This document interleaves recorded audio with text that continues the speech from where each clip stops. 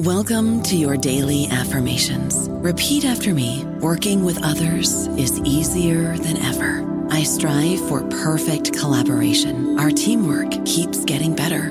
Yeah, affirmations are great, but Monday.com can really get you the teamwork you desire. Work together easily and share files, updates, data, and just about anything you want all in one platform.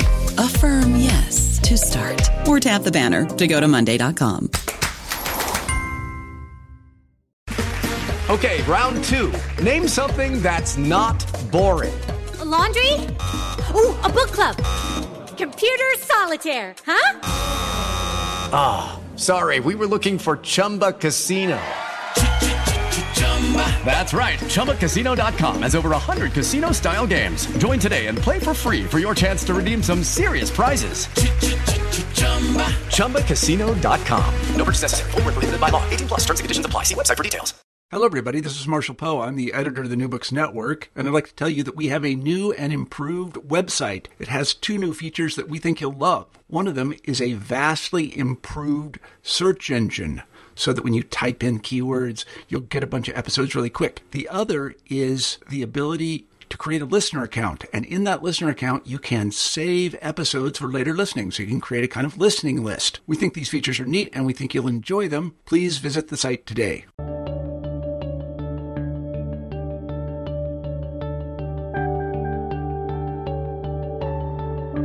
Hi, you're listening to New Books in History. I'm your host, Dexter Fergie. Today I have a very special episode in which I'll be speaking to Geoffrey Byrne about his brilliant book called Mecca of Revolution, Algeria, Decolonization, and the Third World Order. It was published by Oxford University Press in 2016 and was reissued in paperback just last year. It's a special episode because Jeff is a mentor of mine. I took a class with him all the way back in the fourth year of my undergraduate, and then during my MA, he was one of my thesis advisors. And so Jeff has played a sizable role in my own career and interests. But it's also a special episode because we're talking about his award-winning book, Mecca of Revolution. It places Algeria at the center of so many of the 20th century's international dynamics: decolonization, the Cold War, détente, Third Worldism, the non-aligned movement, and several other dynamics. It challenges common understandings of where international history took place and who its protagonists were. The book begins with an international reading of the Algerian War of Independence, which took place between 1954 and 1962, and then traces how Algerian revolutionaries, upon securing independence from France, built up a powerful, internationally connected post-colonial state in the 1960s and 70s. The book is filled with many innovative arguments that we just had to discuss, and so our conversation is on the longer side, but hopefully you'll find it worthwhile. I know I did. I'm speaking with Geoff Byrne about his book, Mecca of Revolution, Algeria, Decolonization, and the Third World Order. Thanks for being on the show, Jeff. Thanks very much for having me. Absolutely. And we should probably give our audience just a slight disclaimer, perhaps conflict of interest. You used to be my one of my advisors when I was doing my MA at UBC. Yeah, it's rank corruption here, which is my style. Yeah, great. So just to begin our conversation, what drew you to becoming an international historian?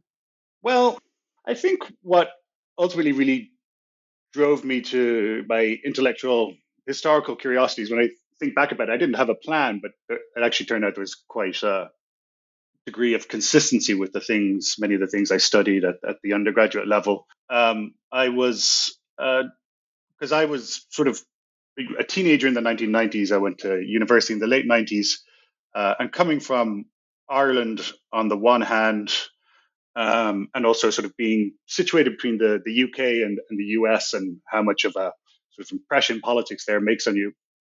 And it was just very much this era of the sort of the post-Cold War era, these strong narratives of sort of a post-ideological age and centrism, and the mainstream political narrative being that there was no there was no sort of real ideological debate to be had anymore. The left, revolutionaries, communism, that was all discredited nonsense. And I think combined with that is sort of being in Ireland as well. There's an element of that because Irish politics are a bit funny in the sense that the two largest parties, or traditionally at any rate, the most powerful political parties, are ideologically actually very similar. And the reason why there's two of them sort of goes back to the Civil War just after Irish independence, and sort of more a sort of a schism than a sort of an ideological differentiation on the spectrum. And so I think that just always made me very curious about sort of revolutionary ideologies. I was drawn into Russian history as an undergraduate. I took quite a few classes and sort of directed studies in Russian history, getting interested in the Soviet Union and so on. And it's something that only occurred to me afterwards when I was already in graduate school. But my undergraduate thesis, dissertation essay, senior essay in my last year was actually on the French Communist Party in the early 1920s and its ties to the Bolsheviks, which ended up being, at least in many thematical ways, extremely similar to my later interests in graduate school, although that only occurred to me after the fact. Great. So that's really fascinating. It seems like you've always been interested in the question of ideology and its relationship to revolution, and it's something that we'll be talking about a lot today. So your book is a history of Algerian decolonization and state building, but it's also a history of South-South internationalism. Can you share with listeners what you sought to accomplish when you set out to do this project? When I set out to do the project, well, I should say that when I set out to do the project, I wasn't even necessarily intending to do because it was my doctoral dissertation and then evolved into the book. But when I first started on the project, it was actually just for my master's degree, my master's thesis. I was studying at the London School of Economics. And so I wasn't even thinking in terms of a long-term plan. I took a course with Arne Westad that was on revolutions in the Third World and the Cold War in the Third World. And the course was essentially his book, Global Cold War, that came out shortly after that. And I found that very, very interesting material. The stuff we were reading in that class was very interesting. And thematically, it was very much on the kind of topics I was interested in, but also looking at parts of the world that I wouldn't say I wasn't not interested in them, but they weren't areas that I had sort of necessarily been drawn to or even necessarily visited much at that point in time. I had thought that I would do something about the Soviet Union or maybe Soviet involvement in the developing world for my dissertation. But I did this, I sort of wrote this master's thesis thinking, well, it seems like it was on sort of Algerian foreign policy after independence and its ties to revolutionary movements. And I was just thinking that it was a thing that was, I'd be working on it for a few months. I'd learn about a place that I didn't know very much about. I was drawn to it by Piero Glejese's book, Conflicting Missions, that was on Cuban involvement in Africa. And I had a chapter on Cuban ties to Algeria. That was what first got me interested in the topic. And Arne thought it had potential as a subject for a doctoral dissertation and encouraged me to go on and do that at LSE with him, which I did. So to a certain extent, I sort of got into it. I was deep into the project, committed to the project before sort of even thinking about it as well. What am I trying to get out of this multi-year project? I do remember thinking clearly once I was sort of in the early stages of the PhD that I wanted it to, if someone was reading it, to feel on the one hand that I had proven that if you are interested in sort of contemporary late 20th century international affairs, the history of international affairs, then Algeria is important to know about. I wanted to show that Algeria was relevant to people who perhaps might not necessarily have thought of themselves interested in Algeria, but thematically interested in the sort of broad subject matter. And at the same time, I wanted people who knew Algeria or sort of North African history to recognize the country in what I was writing. And I wanted it to sort of be an international history focused on a particular place, or international or global history focused on a particular place, a particular country that was sort of true to both. There was a good history of Algeria and a good history of international and global dynamics.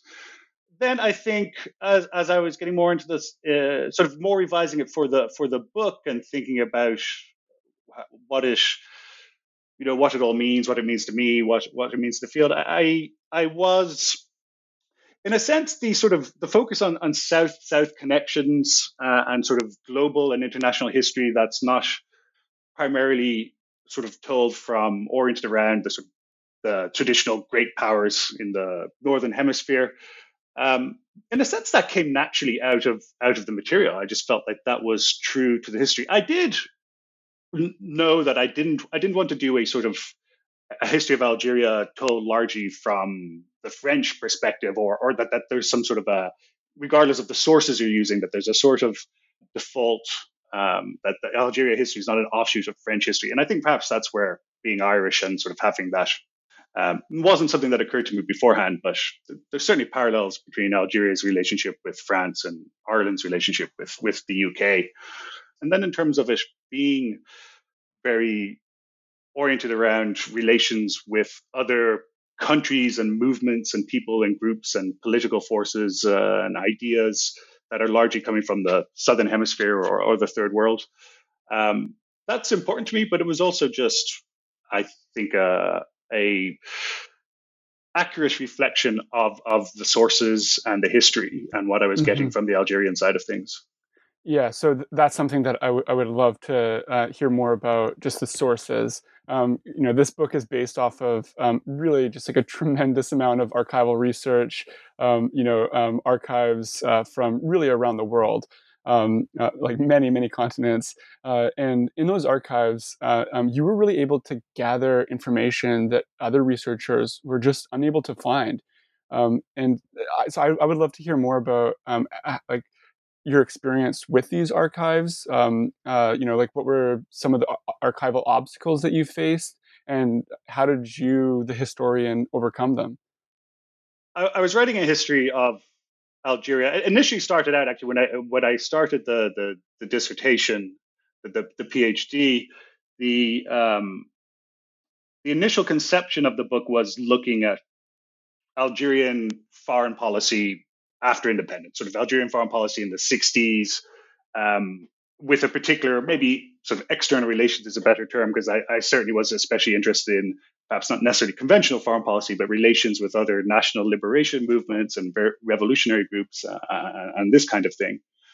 And then as it developed, I ended up sort of talking a lot as well about the sort of pre-independence independence struggle in Algeria, as well as the post-62 period.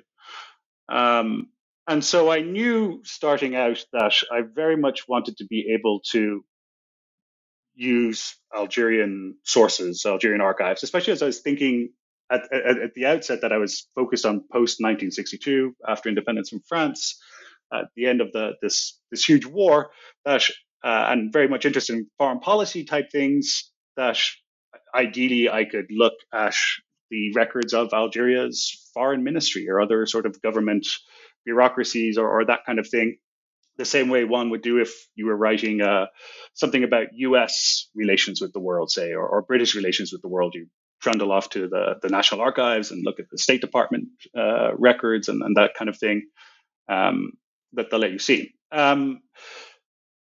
No one had been able to see that material before that I was aware of. The one encouraging precedent was Matt Connolly's book, which had come out a few years prior to me starting the dissertation. That was 2002, perhaps. That was on the Algerian War of Independence from 1954 to 1962, and he he'd gotten to see some Algerian sources from the Algerian archives that were specifically of the FLN, the Front de Libération Nationale, the independence movement from 54 to 62. So that was encouraging. I wanted to look at sort of post 62, but I thought, well, there's certainly seems that it's not sort of totally unprecedented. But the people I asked before I went the first time were not terribly encouraging, and thought that when I sort of asked people who'd worked on Algeria and had sort of written books on Algeria, and sort of essentially said it was a lost cause. But I went and tried anyway, and I mean that was a very big focus of my training at LSE, with training with Arnie Westhead in particular, and some of his other students. A lot of people that were working on sort of post-communist countries or other parts of the sort of global south / third world, and there was a strong emphasis on doing research in situ and trying to do this sort of decentered history of the Cold War, as they're calling it, a sort of polycentric history and terms like that. So it was definitely, perhaps such things aren't always possible, but that was definitely a sort of instilled as a priority, and was definitely preferable. And so I put a lot of effort into it from the outset, and luckily it panned out, and it was profoundly changed the project. The staff at the Archives Nationales in Algeria, the National Archives Center, where I was asking to do a kind of project that they hadn't really worked on a project like that before. There was some, as you might expect, sort of some hesitancy. It took a lot of explaining and conversations, but ultimately I felt that they ended up being quite supportive, and certainly wouldn't have been possible at all without the support of the archive staff and the archives administration. Mm-hmm. Do you have like a particular technique? I'm thinking about some of the PhD students that might be listening to this conversation, and I'm just wondering if you could maybe think of like one technique that helped you overcome these obstacles that that had harried other researchers before you. I think my main technique was persistence, sort of stubbornness, a fear of going back to London, sort of ashamed that I hadn't gotten into the archives. I wouldn't be able to hold my head high amongst these other graduate students doing all sorts of amazing work in amazing places. So the fear of mortal embarrassment I had, it did take a long time. I did know that I expected that. Well, this is the thing that hasn't happened before. They don't have people sort of dropping in every day. That I'm not seeing work come out that are using these kind of sources. So I felt that there might be political obstacles in the sense that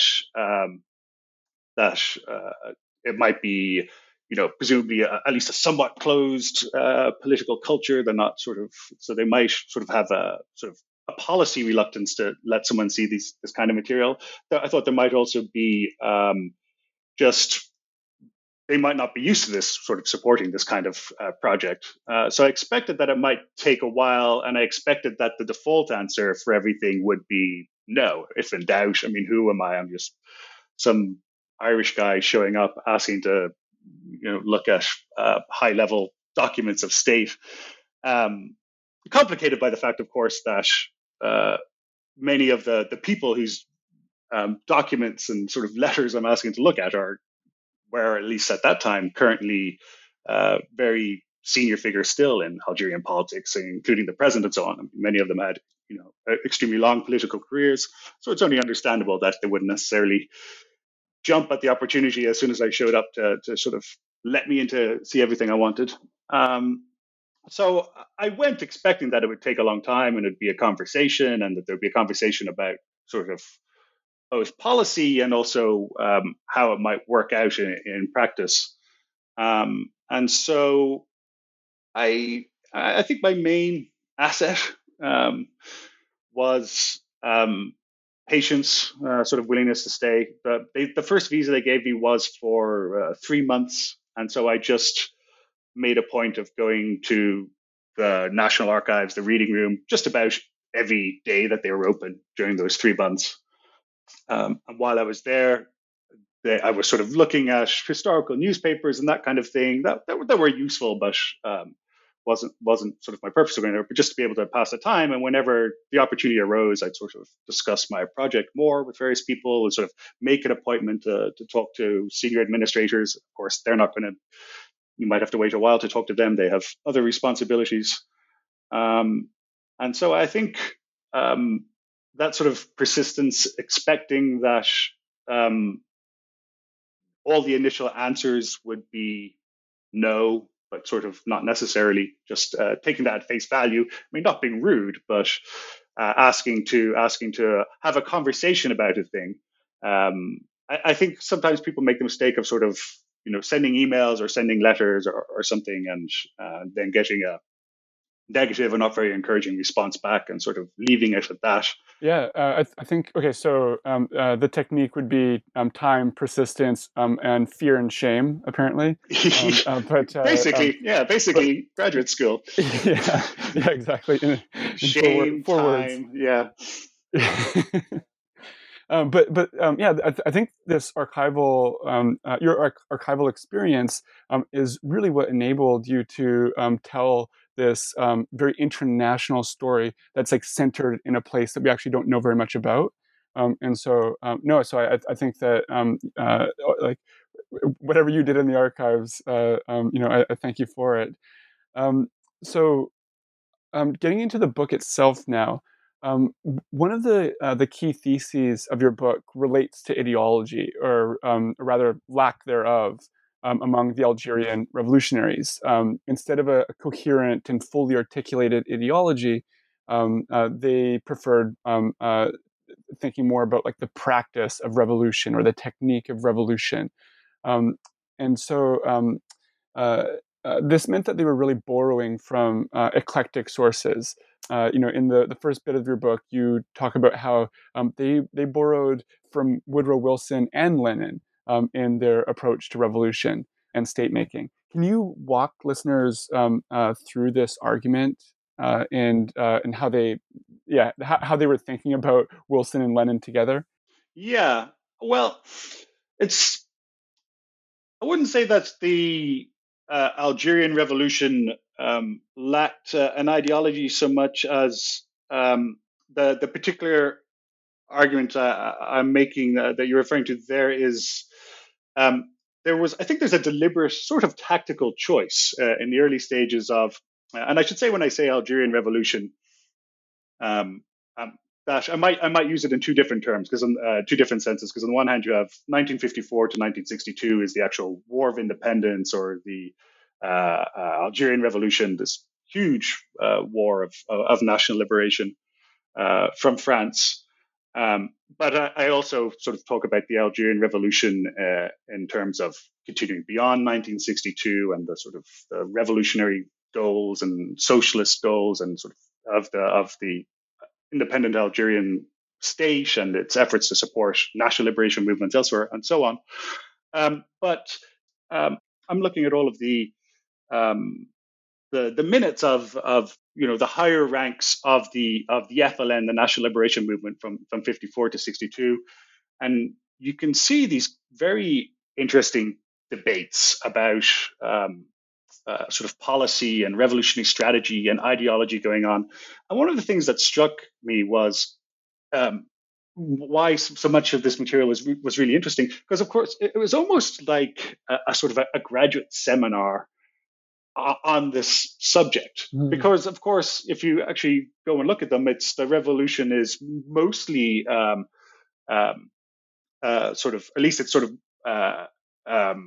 leadership cadres and sort of the sort of political officers and those kind of things. Many of them really are sort of graduate students or their equivalent of that age. Some of them leave university studies to join the FLN, to join the revolution. Sort of young people who are 22, 23 years old. Maybe they sort of, get a law degree or even leave law school and are sort of sent off to be the FLN's envoy or sort of diplomat in places like India or New York and the UN, for that matter, or Europe. And so you have a lot of sort of, I think the quality that they felt reading some of these these minutes, the minutes of these high level conversations that we're having about sort of what's our strategy, what are our goals, what's our ideology. And it's really interesting because it's these sort of, in some ways, these sort of basic fundamental questions of principle about what's the revolution stand for, what's it about, what's the issue with the Algerian people, why should the revolution exist?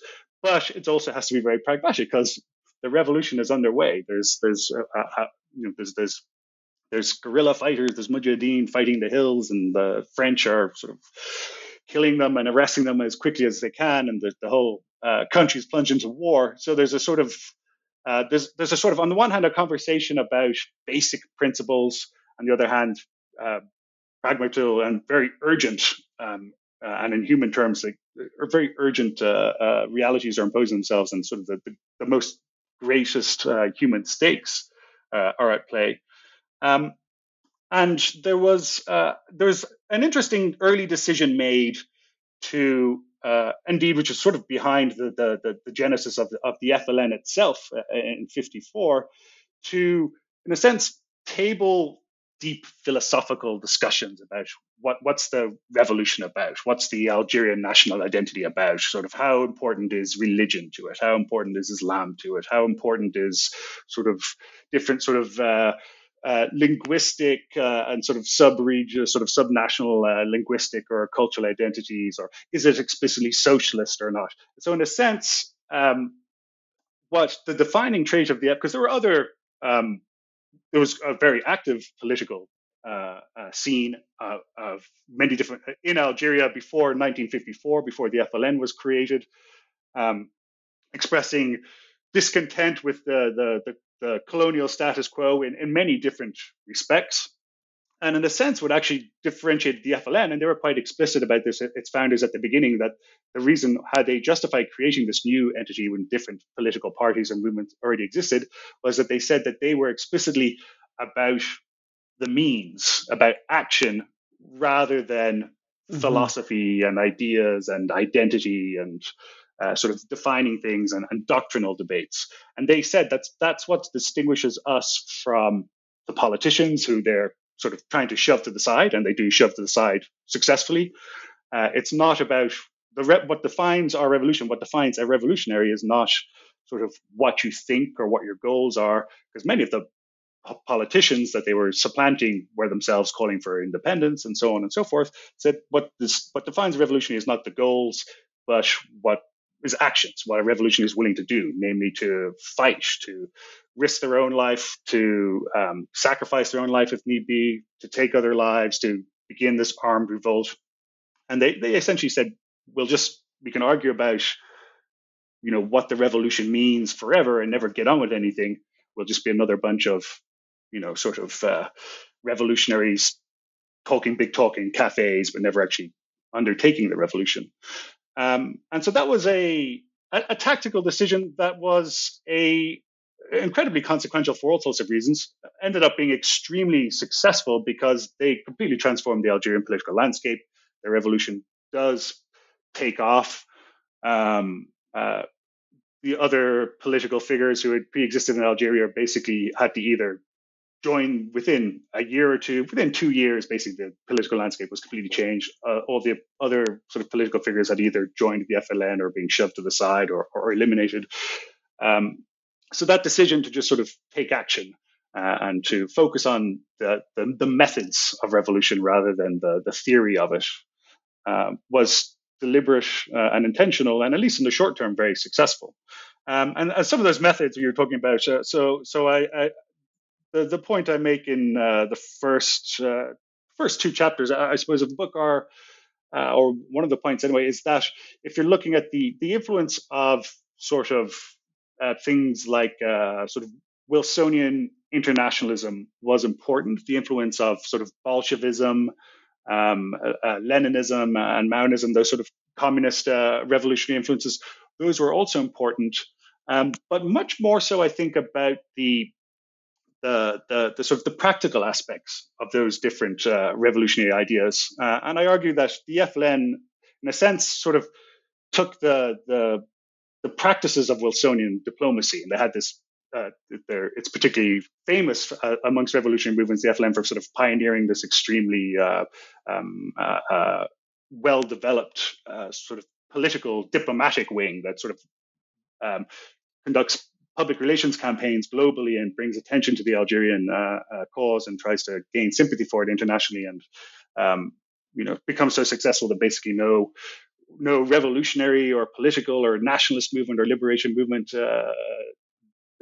that comes afterwards up to the present day, they basically all try to do the same thing. It seems obvious that you need to do that now because it's so successful. And I think that sort of is borrowing a lot from the sort of Wilsonian sort of American message for a world based on sort of equality between nations and sort of that sort of new era of diplomacy, new era of international affairs, and at the same time, it's married to this sort of more, in some respects, sort of Bolshevik or Maoist revolutionary underground organization that has guerrilla fighters, that has terrorist wings, that is trying to create sort of propaganda apparata.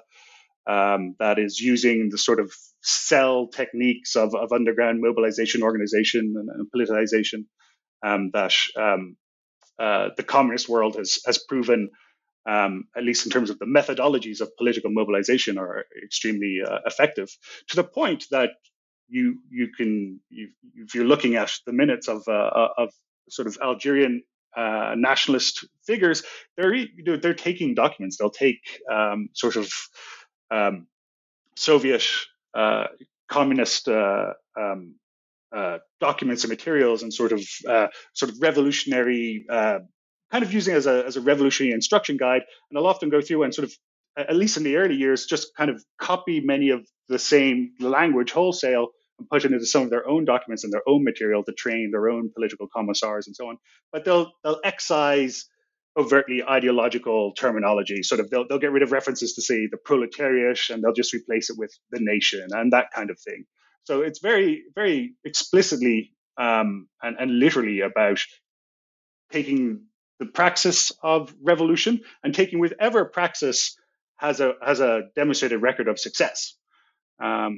Taking that, but not necessarily, at least in theory, not necessarily taking on board all of the sort of ideological baggage or context that can come with these different examples that they're sort of borrowing from and putting together. I then argue that this is very successful in the short term, but it's also I think it has long-term consequences that are complicated and perhaps still linger in Algeria today. That this sort of sense of a sort of a deliberate effort to sort of depoliticize the nation and the revolution and political identity, I think kind of creates a lingering sense of ideological crisis or a sort of identity crisis, feeds into that in the longer term. And there's a deliberate search when you look by the early 60s, the latter stages of the War of Independence, on into the post-independence period.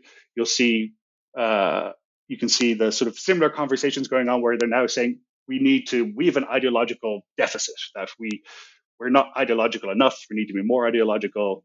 There's amongst various sort of leading elements in the Algerian political and intellectual scene, which I think is an interesting dimension. It's also something which I'm more aware of now, perhaps, is that is, I wouldn't say a universal phenomenon, but a very widespread phenomenon across much of the colonial and post-colonial world in the sort of 40s, 50s, and 60s. I'm struck by how often, if I'm reading things, even especially if sort of reading for teaching, and you might be reading about areas that I knew less about, and I'll often find people, many coming from many different kinds of sort of political groups and different elements of different places on the political spectrum, but around that same general era, making the same case, saying, well, we need to prioritize action over sort of philosophizing, and this sense of impatience, the importance of praxis, the importance of action, explicitly defining revolution as something that a person does, not as that the revolution is distinguished by the actions that people are willing to take rather than the cause in whose name they take those actions. So this question of this like strategic choice made by the Algerians to sort of eschew doctrinal debates and privilege, sort of like the practice of state making, had consequences internationally. And one of those is the Algerians basically became friends with a surprisingly ideologically diverse coterie of allies. From around the world, different ideologies, different state-making projects, different anti-colonial projects, and this is essentially the title of your book. Algiers became a mecca of revolution, and so how did this happen? How did these this approach to ideology and practice lead to Algiers becoming this site of so much revolutionary and confusing energy? That's the topic that really brought me to the subject and to the project in the first place. That Algeria and Algiers, perhaps in particular, really emerges after independence. In fact, even before independence, while the war is still going on, as one of, it's not the only one, but there's a few sort of places around the world during this era of decolonization, and we can sort of get into what decolonization means, a slightly different question, but the 50s, 60s, 70s, and there's these places, there's huge revolutionary foment around the world, especially in the Southern Hemisphere, the colonial world, the Third World, Global South, whatever sort of frame you want to use. All sorts of different movements, anti-colonial movements of different stripes, some overtly socialist and Marxist, others being overtly anti-Marxist, and so on. And there's this whole spirit of anti-colonial internationalism, anti-colonial solidarity, is that there's certain places where they seem to really be these sort of networks of support, and revolutionaries are sort of traveling around the world. And there's a few places where are sort of particularly intense sites where people are coming together and exchanging ideas and cooperating. And Algiers is one of those places in the 60s and 70s. It becomes the Algiers War of Independence was extremely inspirational to many people in the world, especially in the colonial world. At that point in time, they waged this massive war, hundreds of thousands of lives lost, ultimately gained their independence from France. France essentially sort of does everything it can, and in practical terms, successive French governments to try to win that war and hold on to Algeria, devoting massive military resources to that ultimately failed endeavor, military and political resources, and economic. And so it shows that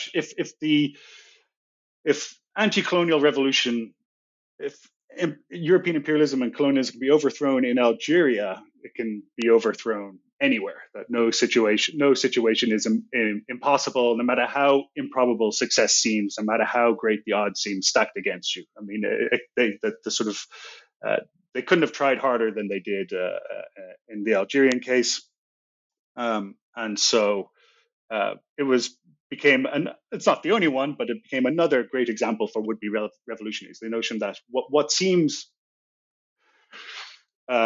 foolhardy, what might seem foolhardy, perhaps even suicidal, that can be done. And so many come, and the Algerians themselves received a great deal of international support during the War of Independence, both in terms of other countries that sort of formally, diplomatically supported them, which was especially sort of newly independent countries in Asia, say, other Arab countries in the Middle East, the wider Middle East area, the sort of communist countries, the Eastern European countries, and so on, China. And also, so that there's that sort of a formal diplomatic support that they got. Many countries sent actual munitions and material support. Communist China, again, Yugoslavia, and then sort of later on, sort of other parts of the communist bloc, and countries like Egypt and so on, sort of gave concrete material support. But they also just took a lot of inspiration from the continuing process of decolonization that was going on around them. After all, the Algerian War of Independence begins in 1954. It isn't concluded until 1962. And what you see happening during those years is that almost the entirety of the continent of Africa, becomes, this sounds like a terribly sort of a vague, abstract term, but becomes decolonized during that process. Not all of it, but most of it. So there's this massive change. So many of the newly independent countries to the south of them in Africa, they also are gaining a lot of, I think what's perhaps particularly important is the sort of moral support and encouragement they get, because it suggests that the big gamble that they've taken, that history is on their side, launching this war of national liberation, which most of the people who begin the FLN are killed or captured quite quickly. The life expectancy of a mujahid or a sort of a guerrilla fighter is not terribly long. But they take this gamble that their reading of history is right, that they've read the historical moment correctly, that imperialism is over, that they just need to sort of have the courage to, kick the legs out from under it. And so sort of other parts of Africa in particular are sort of gaining their independence during this period, and they're lending support to the Algerians, or at least most of them in any case. But in practical terms, the support can't be that significant. But it all sort of reinforces this strong, ultimately correct argument that the FLN, the Algerian independence movement, represents the sort of irresistible force of history, that it's foolish of the French to try to prevent this. And so I think this sense of international solidarity, both in concrete terms and in this sort of sense of philosophical existential validation, is very strong in Algeria and many other places, but in Algeria after 1962. And so they have, in fact, even before the War of Independence is over, the FLN starts supporting other national liberation movements from other parts of the developing world. And after 1962, when they get their own independence, the Algerian state greatly extends this and gives a great deal of support to people coming from practically, many people coming from Southern Africa in particular, from South America, Argentina, in fact, some coming from Europe as well. And as you move into the 1970s, you get more coming from the West, people from African-American activists, Quebecois nationalists, the Irish nationalists from Northern Ireland, for that matter, and this kind of thing. Palestinian nationalists, of course, are a big one.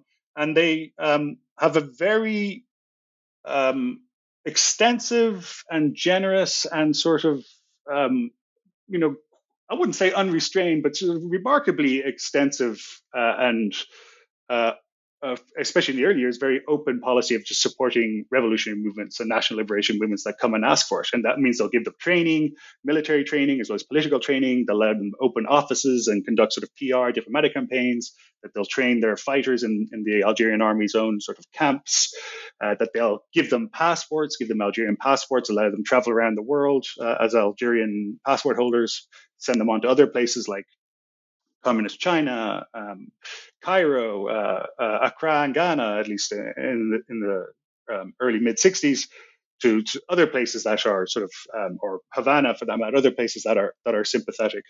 And it just becomes this amazing place where so many, the sheer numbers of people are relatively small. You're talking about thousands, say.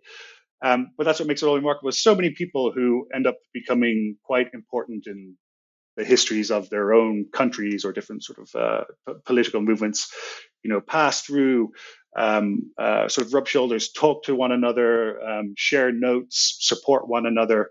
And so, this whole concept of sort of anti-colonial solidarity, anti-colonial internationalism, that it's really real. And it really is, it's not just sort of nice talk and rhetoric, that it's actually practiced and has very long-term ramifications.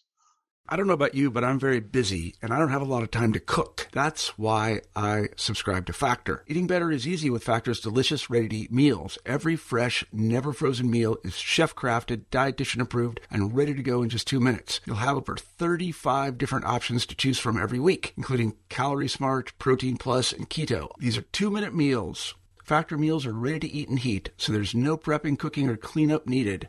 They're flexible for your schedule. Get as much or as little as you need by choosing your meals every week. Factor is the perfect solution if you're looking for fast, premium options with no cooking required. Sign up and save. We've done the math, and this is important. Factor is less expensive than takeout, and every meal is dietitian approved to be nutritious and delicious. Head to factormeals.com/NBN50 and use code NBN50 to get 50% off. That's code NBN50 at factormeals.com/NBN50 to get 50% off. And so one of those one of those like international projects that Algeria really becomes involved in is the non-aligned movement. Mm-hmm. And you have a really fascinating discussion of non-alignment, and so I'd love for you to parse it out for our listeners. You suggest that like the emergence of non-alignment was not abstention from the Cold War, but rather it was a strategy that weak and poor countries could pursue so they could wage the Cold War to their own advantage. Can you kind of break this down for our listeners? Yeah. So on the one hand, I'm looking a lot at sort of these relations between revolutionary movements and after independence, Algeria's relations with different revolutionary movements. On the other hand, I also look a lot at Algeria's sort of more formal foreign policy and diplomatic actions. And if you're looking at the third world in that era, straight away you have these entities, the non-aligned movement, Afro-Asianism, the Bandung Conference, and these sort of the Organization of African Unity, say, all these different sort of this new diplomatic landscape and terminology that's emerging in the decolonizing world. And there's a lot more, I think, interest and attention on that subject in general in the last sort of 10 years or so. Other people working on it. I talked to a lot of graduate students who are sort of working on aspects of this. The Bandung Conference in 1955 gets a lot of recognition these days now compared to the past, notions of Afro-Asian solidarity. And so one of the challenges I found is figuring out what these entities and these terms, non-alignment, Afro-Asianism, sort of third worldism. So what do they all mean in practice? There's a lot of skeptical thought, both at the time and by scholars working after the fact, that thinks that a lot of it is sort of, doesn't amount to much. And there's a lot of sort of grand speeches and sort of heads of state and sort of diplomats and so on getting together and sort of making a bunch of grand statements and about decolonization and so on, but it doesn't amount to much. I disagree with that, but one of the things I found is I certainly disagree that it all doesn't amount to much. In fact, I think it had very significantly changed the global history in the latter half of the 20th century. But the specific issue of non-alignment that I was looking at is that I found that the Algerians and many like-minded peers around the world that they're talking to, what I found looking at their conversations, say, is that they themselves are very conscious of the fact that, okay, how do we make Afro-Asianism a foreign policy? How do we make non-alignment a foreign policy? And they themselves had these discussions about, we don't want these just to be a bunch of terms that we throw around and it all sounds great. How do I instruct my ambassadors to sort of go out and practice a non-aligned or sort of, Afro-Asian internationalist foreign policy? The terms are not interchangeable. Things like Afro-Asianism, non-alignment, and so on, they're not just they don't mean exactly the same thing. They're often sort of thrown together rhetorically. People speechifying, saying, "Oh, we support Afro-Asianism, we support non-alignment, we support African unity, we support Arab unity." But in practice, that's diplomacy, that's politics, that's oratory. Sorry, but behind the scenes, they themselves are saying, "So, what does this mean, and which is more important?" I mean, I have to decide what we're working on this morning. So, is Arab unity more important than African unity? Is non-alignment more important than Afro-Asianism, and this kind of thing? And so, what I found is that, especially in the early 60s, around the founding of the non-aligned movement in 61, that it's very much a sort of that there's slightly smaller and medium-sized third world countries are sort of in the driver's seat for that, and including Yugoslavia in that sort of in this category where the movement was founded, of course. And for them, non-alignment was not this notion of sort of, yes, it meant sort of non-alignment in terms of independence in Cold War terms, that you weren't allied with, you weren't sort of a satellite or puppet of sort of one of the superpowers or some other great power, that you were pursuing an independent foreign policy. You weren't sort of tied into one bloc or another. You were outside the blocs. But at the same time, they very much conceived of it as a sort of a provocative, a sort of provocative foreign policy doctrine. They spoke of it as being active, that it's not passive, because it's one sort of school of thought that they're pushing back on this issue is particularly that it's not the only one, but that's the most important, the Indian government's policy, at least at that time, which was more sort of purely one of sort of not getting mixed up in the sort of the fray of the Cold War and sort of the back and forth, or sort of in a sense a sort of standing back and sort of having a sort of dignified, not getting embroiled in sort of international contentions and Cold War contentions. And some of the smaller countries that are really in the driver's seat of the founding of the non-aligned movement and sort of advocating the policy at the time, Yugoslavia, Algeria is one of them, Egypt and so on. Cuba is a good example. Cuba's relationship with non-alignment is interesting, of course, because it is a very close ally of the Soviet Union. But they're arguing that it should be, it means independence. You're not one of the blocs. You're not in the Soviet bloc or the American bloc, but you can have relations with both if you want, and close relations. But also that you can sort of get embroiled in international affairs and international contentions, and that you can sort of provoke things. And what I found, I mean, this is behind closed doors. This is what people are saying to one another. So there's lots of conversations along these lines, sort of, Algerian political figures talking to sort of Malian political figures, or Indonesian counterparts, Yugoslavian, and their Egyptian, and they're sort of, in public, non-alignment is, about promoting peace, ending the Cold War, ending the nuclear arms race, and so on. But in private, they're saying that it can be desirable to, in a sense, escalate the Cold War, to provoke tensions between the superpowers, or between the superpowers and sort of secondary powers like Britain and France and communist China. And their argument is that this is how they can best maximize their influence and actually get positive, beneficial attention from the great powers. It's not the only example, but the most obvious example, say, would be economic aid.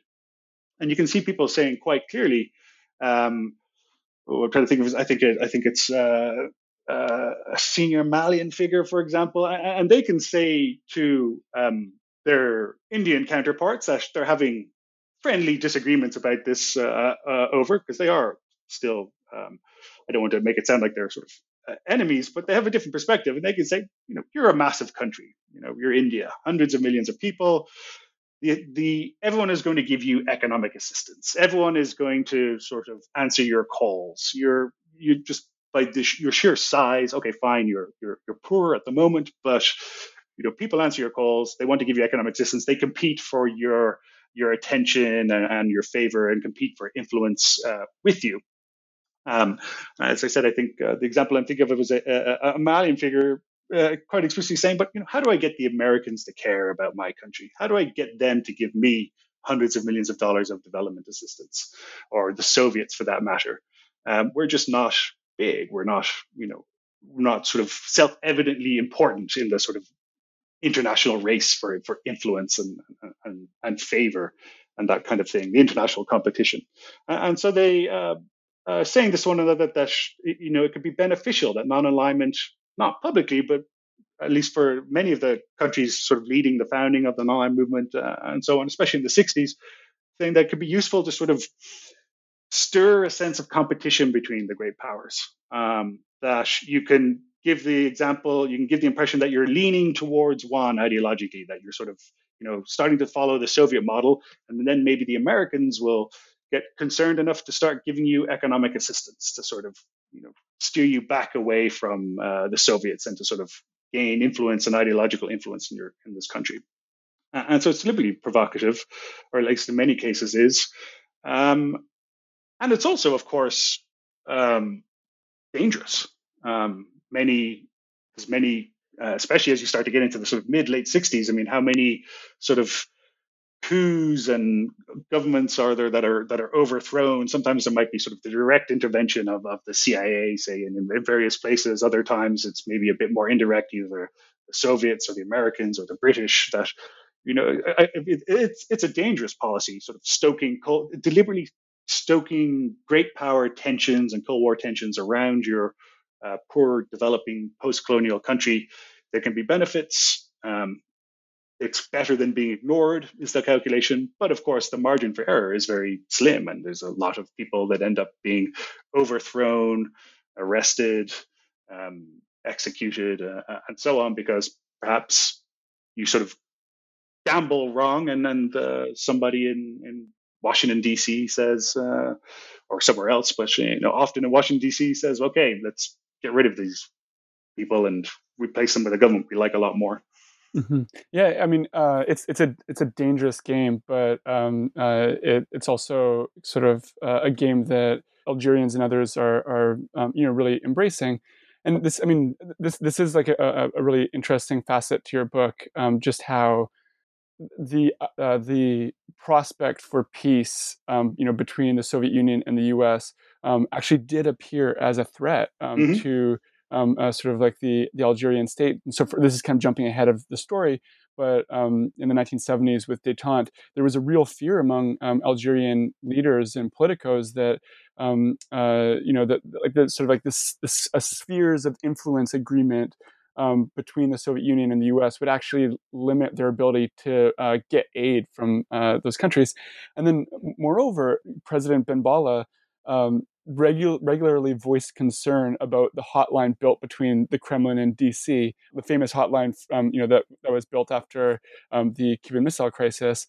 And so you do provide really key evidence that the Cold War is not irrelevant to this story at all. And it's actually something that people within Algeria were, in some cases, stoking. Yeah, absolutely. This is the kind of thing that actually is a good example of what I feel the Algerian archives and the Algerian sources really conveyed to me that I wouldn't have got if I didn't have those. The sort of the difference in perspectives. And you can see quite explicit conversations about this kind of thing, about, say, détente and the reduction of Cold War tensions. You can see that as early as 1961, where there's the term détente is starting to get bandied about because Khrushchev is sort of making overtures to Kennedy, and they have there's a sort of there's a summit of some of the great powers in Paris in '61, and this term détente is sort of getting bandied around, and things then sort of escalate again. But even then, and this is something that I mention, a specific sort of conversation along these lines that I mentioned in the book. It's the Indonesian foreign minister, for example. He's talking to sort of like-minded people from the Algerian nationalist movement. the Egyptian government, Yugoslav government, and so on. And they're quite explicitly saying that they don't like the idea of détente. It concerns them. And that this, you'll see this sort of discourse come back much more strongly in the 1970s when détente sort of really happens, at least for several years. But from the get-go, as the early 60s, the concept of détente, the sort of reduction in Cold War tensions worries them, which is interesting because that's the opposite of what most of the sort of public discourse about post-colonial international affairs is about. That's not what the discourse at the Bandung conference is about. It's not what the non-aligned movement sort of official proclamations say. They say they want the Cold War to end, reduction in tensions. But in practice, they say, well, this means that without tensions, who's going to care about us? Who's going to give us economic assistance? Who's going to kind of give us other forms of support? And when you think about it and you go back and you see their reference points, it's striking how much, well, I suppose, as we would expect, people who are living, coming of age and sort of becoming political figures in the late colonial and post-colonial period, for them, the Cold War is about imperialism. It's another facet of imperial competition. And that's something that, in theory, we know that, and in theory, sort of, American foreign policy makers at the time sort of knew that. They're sort of knowing it and sort of really understanding what that means and appreciating what that means. And you realize that for them, for the sort of the colonial world or the third world, the global south, that for them, if you think about all the sort of great the annals of great sort of peacemaking diplomacy, for them, it's synonymous with the sort of non-European world, or the sort of the non-North or the non-white world, I guess, essentially. That for them, that means the non-white world getting divvied up by the great power makers. So you go back to the Berlin Conference in Africa, for example, as a sort of the most famous example. But the same thing happens in 1919 at the Versailles Conference. They feel that the sort of the same thing happens in 1945. And so for them, they feel like détente, the reduction tensions between East and West, like, we know what that means. The great powers make peace amongst one another by getting out the maps and divvying up the world between them. That's how we became colonized in the first place. That's what peacemaking amongst the great powers means. And so it's fascinating because it's just coming from this whole different sort of perspective from which, as would makes total sense, that the sort of imperial sort of horse trading amongst the great powers is, for them, the most important defining characteristic of some of these big conferences, the Versailles Conference and this kind of thing, the Versailles Peace Conference. It's not some sort of relatively minor detail. For them, that's the defining characteristic. And so there's just a suspicion of diplomacy, great power diplomacy, peacemaking, which I think, and it's one of the things that I think that the legacies of this diplomatic culture, political culture, the legacies of this sort of collective historical memory still applies today, still evident today. And it's also a clear example of where there is one of the striking things about this sort of sense of anti-colonial internationalism, third world solidarity, is the great sense of commonality that they feel. And it's striking that there's so many things that, what does sort of Algeria and Indonesia have in common? In many respects, not a lot. They're very different places. Or you could pick any two countries really from the Southern Hemisphere in this era, but they feel this strong sense of commonality because they find that there's many things straight away when they start having first conversations that they do agree about. And one of them is this sort of shared historical memory, this sort of the sense of global history from the colonized perspective, and that there's your sort of default mode. If people talk about the Versailles Peace Conference, what that means to you, and sort of if people talk about the prospect of détente. There's many examples, but that's one of the clear thing. That's one clear example of they suddenly realize, like, oh yeah, we see that the same way. And so, despite all the infinite differences between the different places in the decolonizing and post-colonial world, that there's a lot of if not universally, but extremely widely shared perspectives and attitudes on a range of issues. Mm-hmm, mm-hmm. Yeah, I think what this really shows is that like realpolitik was something that was practiced even amongst revolutionaries. Mm. Mm. Yeah, absolutely. I mean, nobody has to be more pragmatic than the weak. Exactly. Yeah, that's well put.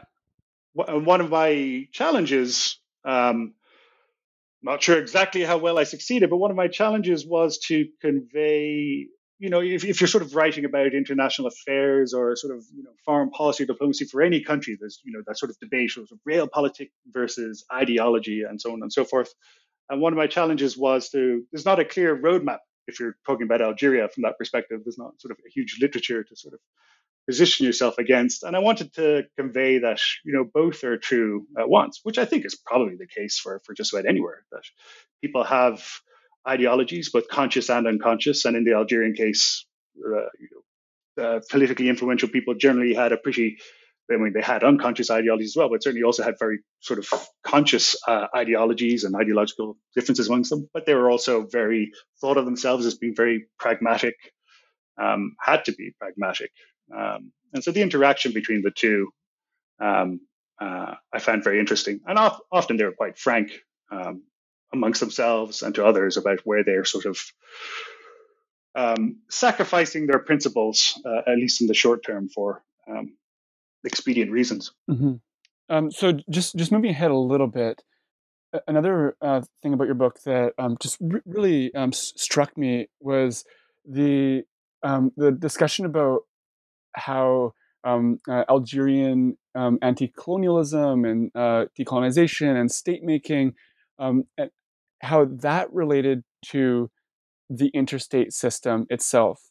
You have a really interesting and perhaps counterintuitive argument, which is that even though even though Algeria was like a product of transnationalism and it embraced all these transnational connections, when you actually take a look at it retrospectively, you can see how the Algerian case actually helped entrench the interstate system, and maybe the same can go for other post-colonial regimes. Like these revolutionaries ended up becoming quite conservative in their dealings with state and sovereignty.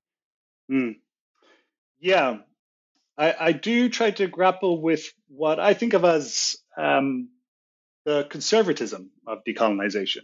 There's many radical, revolutionary aspects of decolonization, speaking in sort of big, broad brush terms. But there's also some quite conservative aspects of decolonization, and I think that's true in with respect to sort of international relations theories. As a sort of theory of international relations,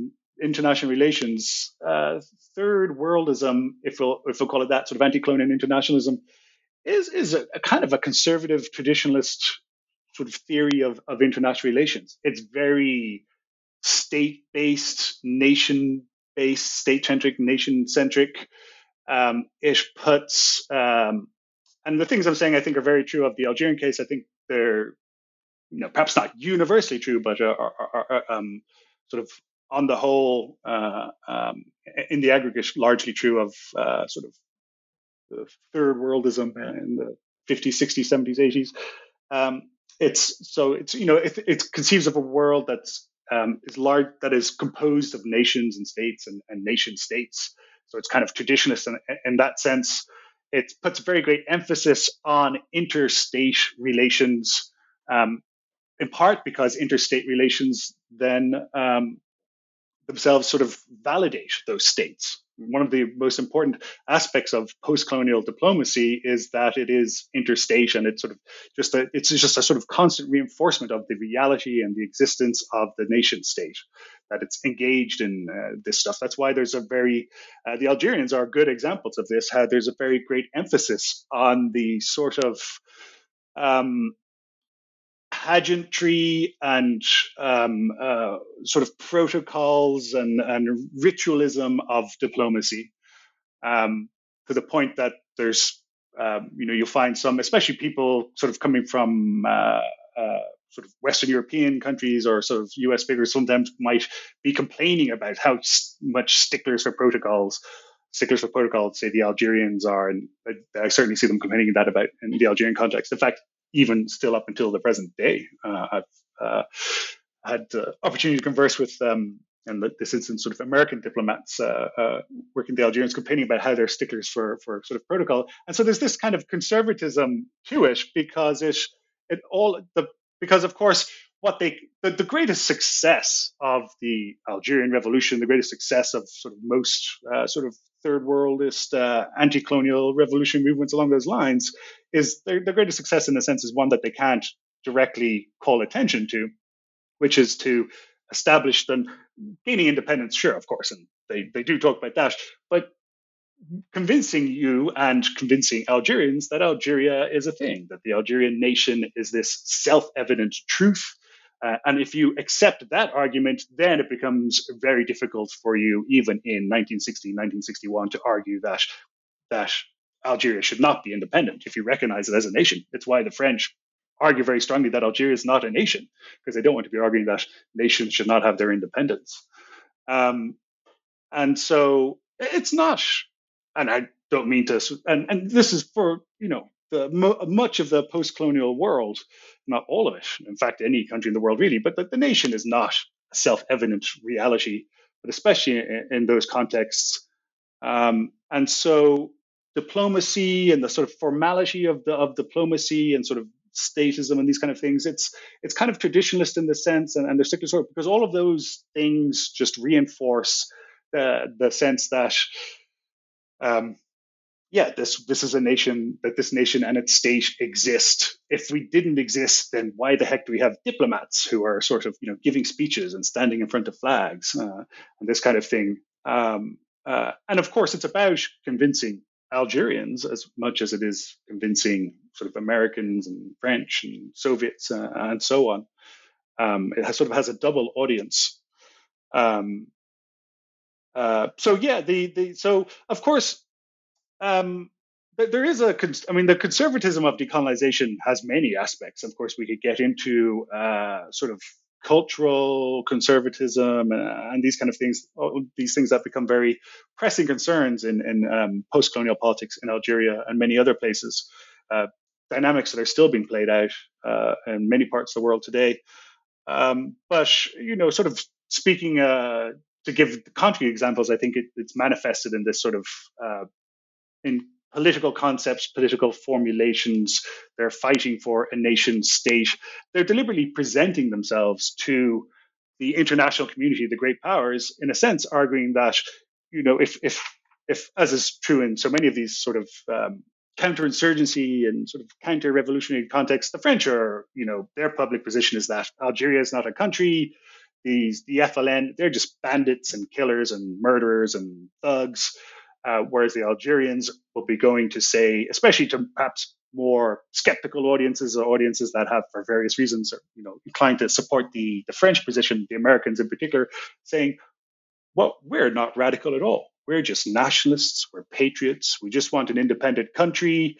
They go to great pains to, the power dynamics, of course, at play are very interesting because, of course, they'll, the sticklers for protocol. They'll always be sort of wearing suits and sort of dressing conservatively and this kind of thing because they're conveying, in a sense, a sort of conservatism. They're like, the French don't listen to the French. They said we're a bunch of killers and thugs and sort of Islamic fundamentalists and this kind of thing. We actually couldn't be any more boring. We're just fighting. We're just fighting for our independence. And of course, that's presenting yourself to a certain audience. But it also makes sense, this, experience of the War of Independence, and even after independence, when, they're pushing together a state, pushing together a foreign ministry, as so many post-colonial countries, they don't have a lot of resources. They're pretty broke. They don't have a lot of resources in terms of necessarily trained personnel and administrative personnel and this kind of thing. And so, but they also don't want to look like the poor cousins in diplomatic circles. So they're the sort of, they make a particular point of sort of conducting themselves with a dignified bearing and being sort of sticking to the formulae and the protocols and so on, so that no one can not take you seriously as a diplomat. Mm-hmm. Yeah, I mean, and you provide an abundance of evidence to support this. Like one of them, and I thought this was so fascinating, was just how they joined organizations like the UN, which which represented the interstate system, par excellence. Mm. They would like create new agencies within the UN, like the UN Conference on Trade and Development, but like they were participating in this club that only sovereign states could be a part of. And then this becomes even clearer in the 1970s, which is really fascinating because like the historiography has really been thinking about this in terms of almost like the golden age of third worldism. But I mean, just like an example, at the 1970 Non-Aligned Movement Summit in Zambia, you show how the discussions were all about the reinforcement of state sovereignty and state authority. So conversations about like tariffs and borders and things like that. And so it really does become clear that like this post-colonial world is it really does look like kind of like the in many ways the old interstate system with new members. Yeah, and I would, I would argue that is the case. This is why decolonization ends up looking the way it does, which isn't.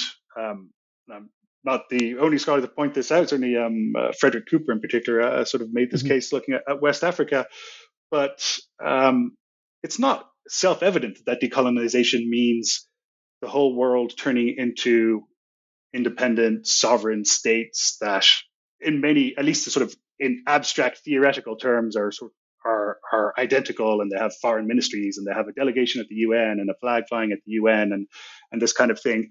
And it's remarkable in sort of abstract structural terms, in terms of the structures of international relations. It's a remarkable homogenization of the world. If you look at the imperial era, if you look at the imperial order, I mean, it's actually a total, it's total mess in structural terms. I mean, if you were just looking at the British Empire, as people point out, let alone even comparing it, so you have huge swaths of the world in Africa, Asia in particular, that are part of this British Empire thing. But what they mean, they have all these territories with sort of different legal status and sort of different terminologies and if you look at India, there's sort of these sort of independent states within it, and they have different statuses, even apart from different colonial territories. The French Empire, perhaps they make a bit of an effort to, at least sort of in the blueprints, to maybe homogenize things a bit more. But I would argue that, the sort of, and I know where people are coming from. I mean, in a sense, both can be true at the same time, but the narrative that the world is sort of becoming more complex and states are becoming less important and everything, that this is what's happening in the late 20th century, I think is bizarre in the sense that in reality, it seems to be that in terms of the formal structures of which have power, the formal structures of international affairs become very codified and made much more uniform and homogenized in the sort of late 20th century. That you get all of these. Obviously, what happens within the states varies massively, but at least on paper, in terms of how international affairs works, the sovereign states have certain basic traits in common, which is not at all what most of the world looks like until sort of 1945 or so. Which is not to say the UN represents a big change to international affairs. And I don't deny that. And there's a revolutionary aspect to that. But the post-colonial countries, the third world countries, are amongst those arguing extremely forcefully in these conversations, very much applying in current events today, that the UN is a club of states. It's a club for states. So in that sense, it very much reinforces national sovereignty and state sovereignty, because it creates this exclusive club that only states can belong to. And the same can be said of a lot of the other key institutions of the international order, IMF, World Bank, and so on.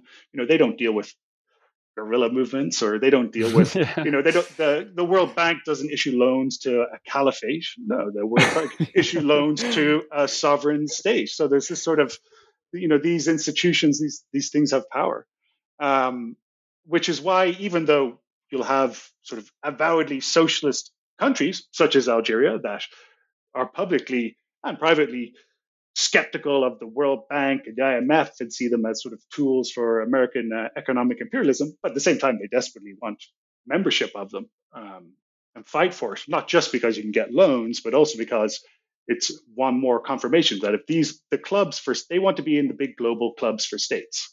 That means nobody can deny your nationality. Nobody can deny your sort of validity of your nation state.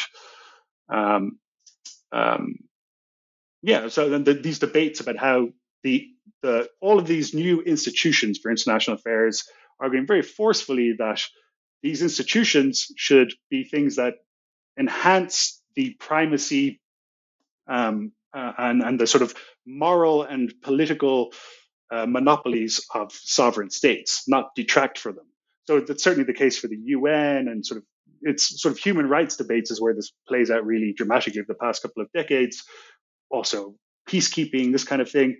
But if you see, say, the founding of the Organization of African Unity, precursor to the African Union today, in 1963, so they're having these debates themselves when post-colonial countries get to create their own institutions.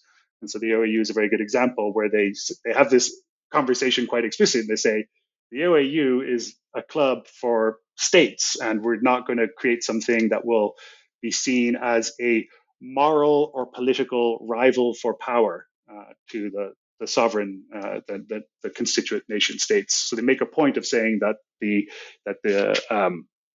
sort of the Secretary General of the OAU is not, that they make a point of sort of watering down the powers of that position. So there's nothing that will either symbolically, morally, or in basic sort of political pragmatic politics challenge the primacy of states. Great. I think that's a wonderful place to sort of leave the discussion of the book.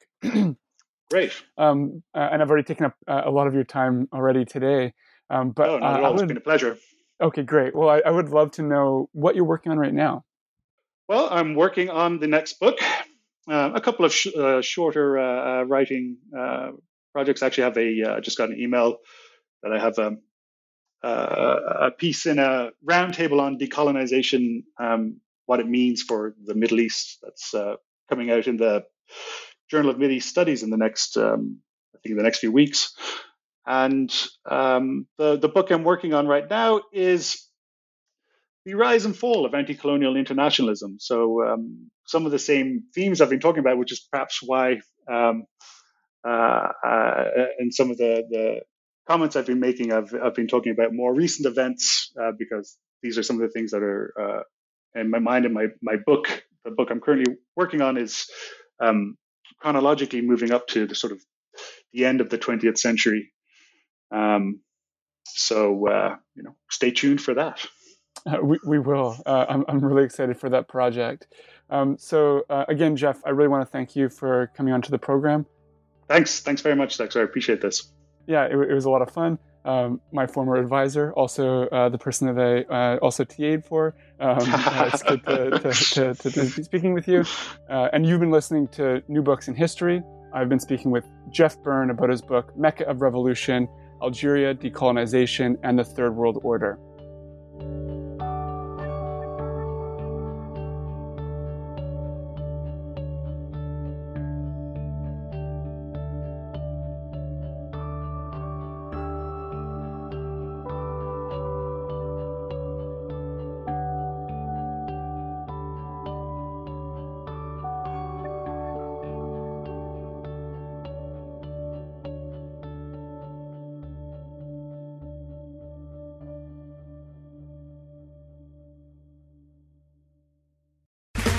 Okay, round two. Name something that's not boring.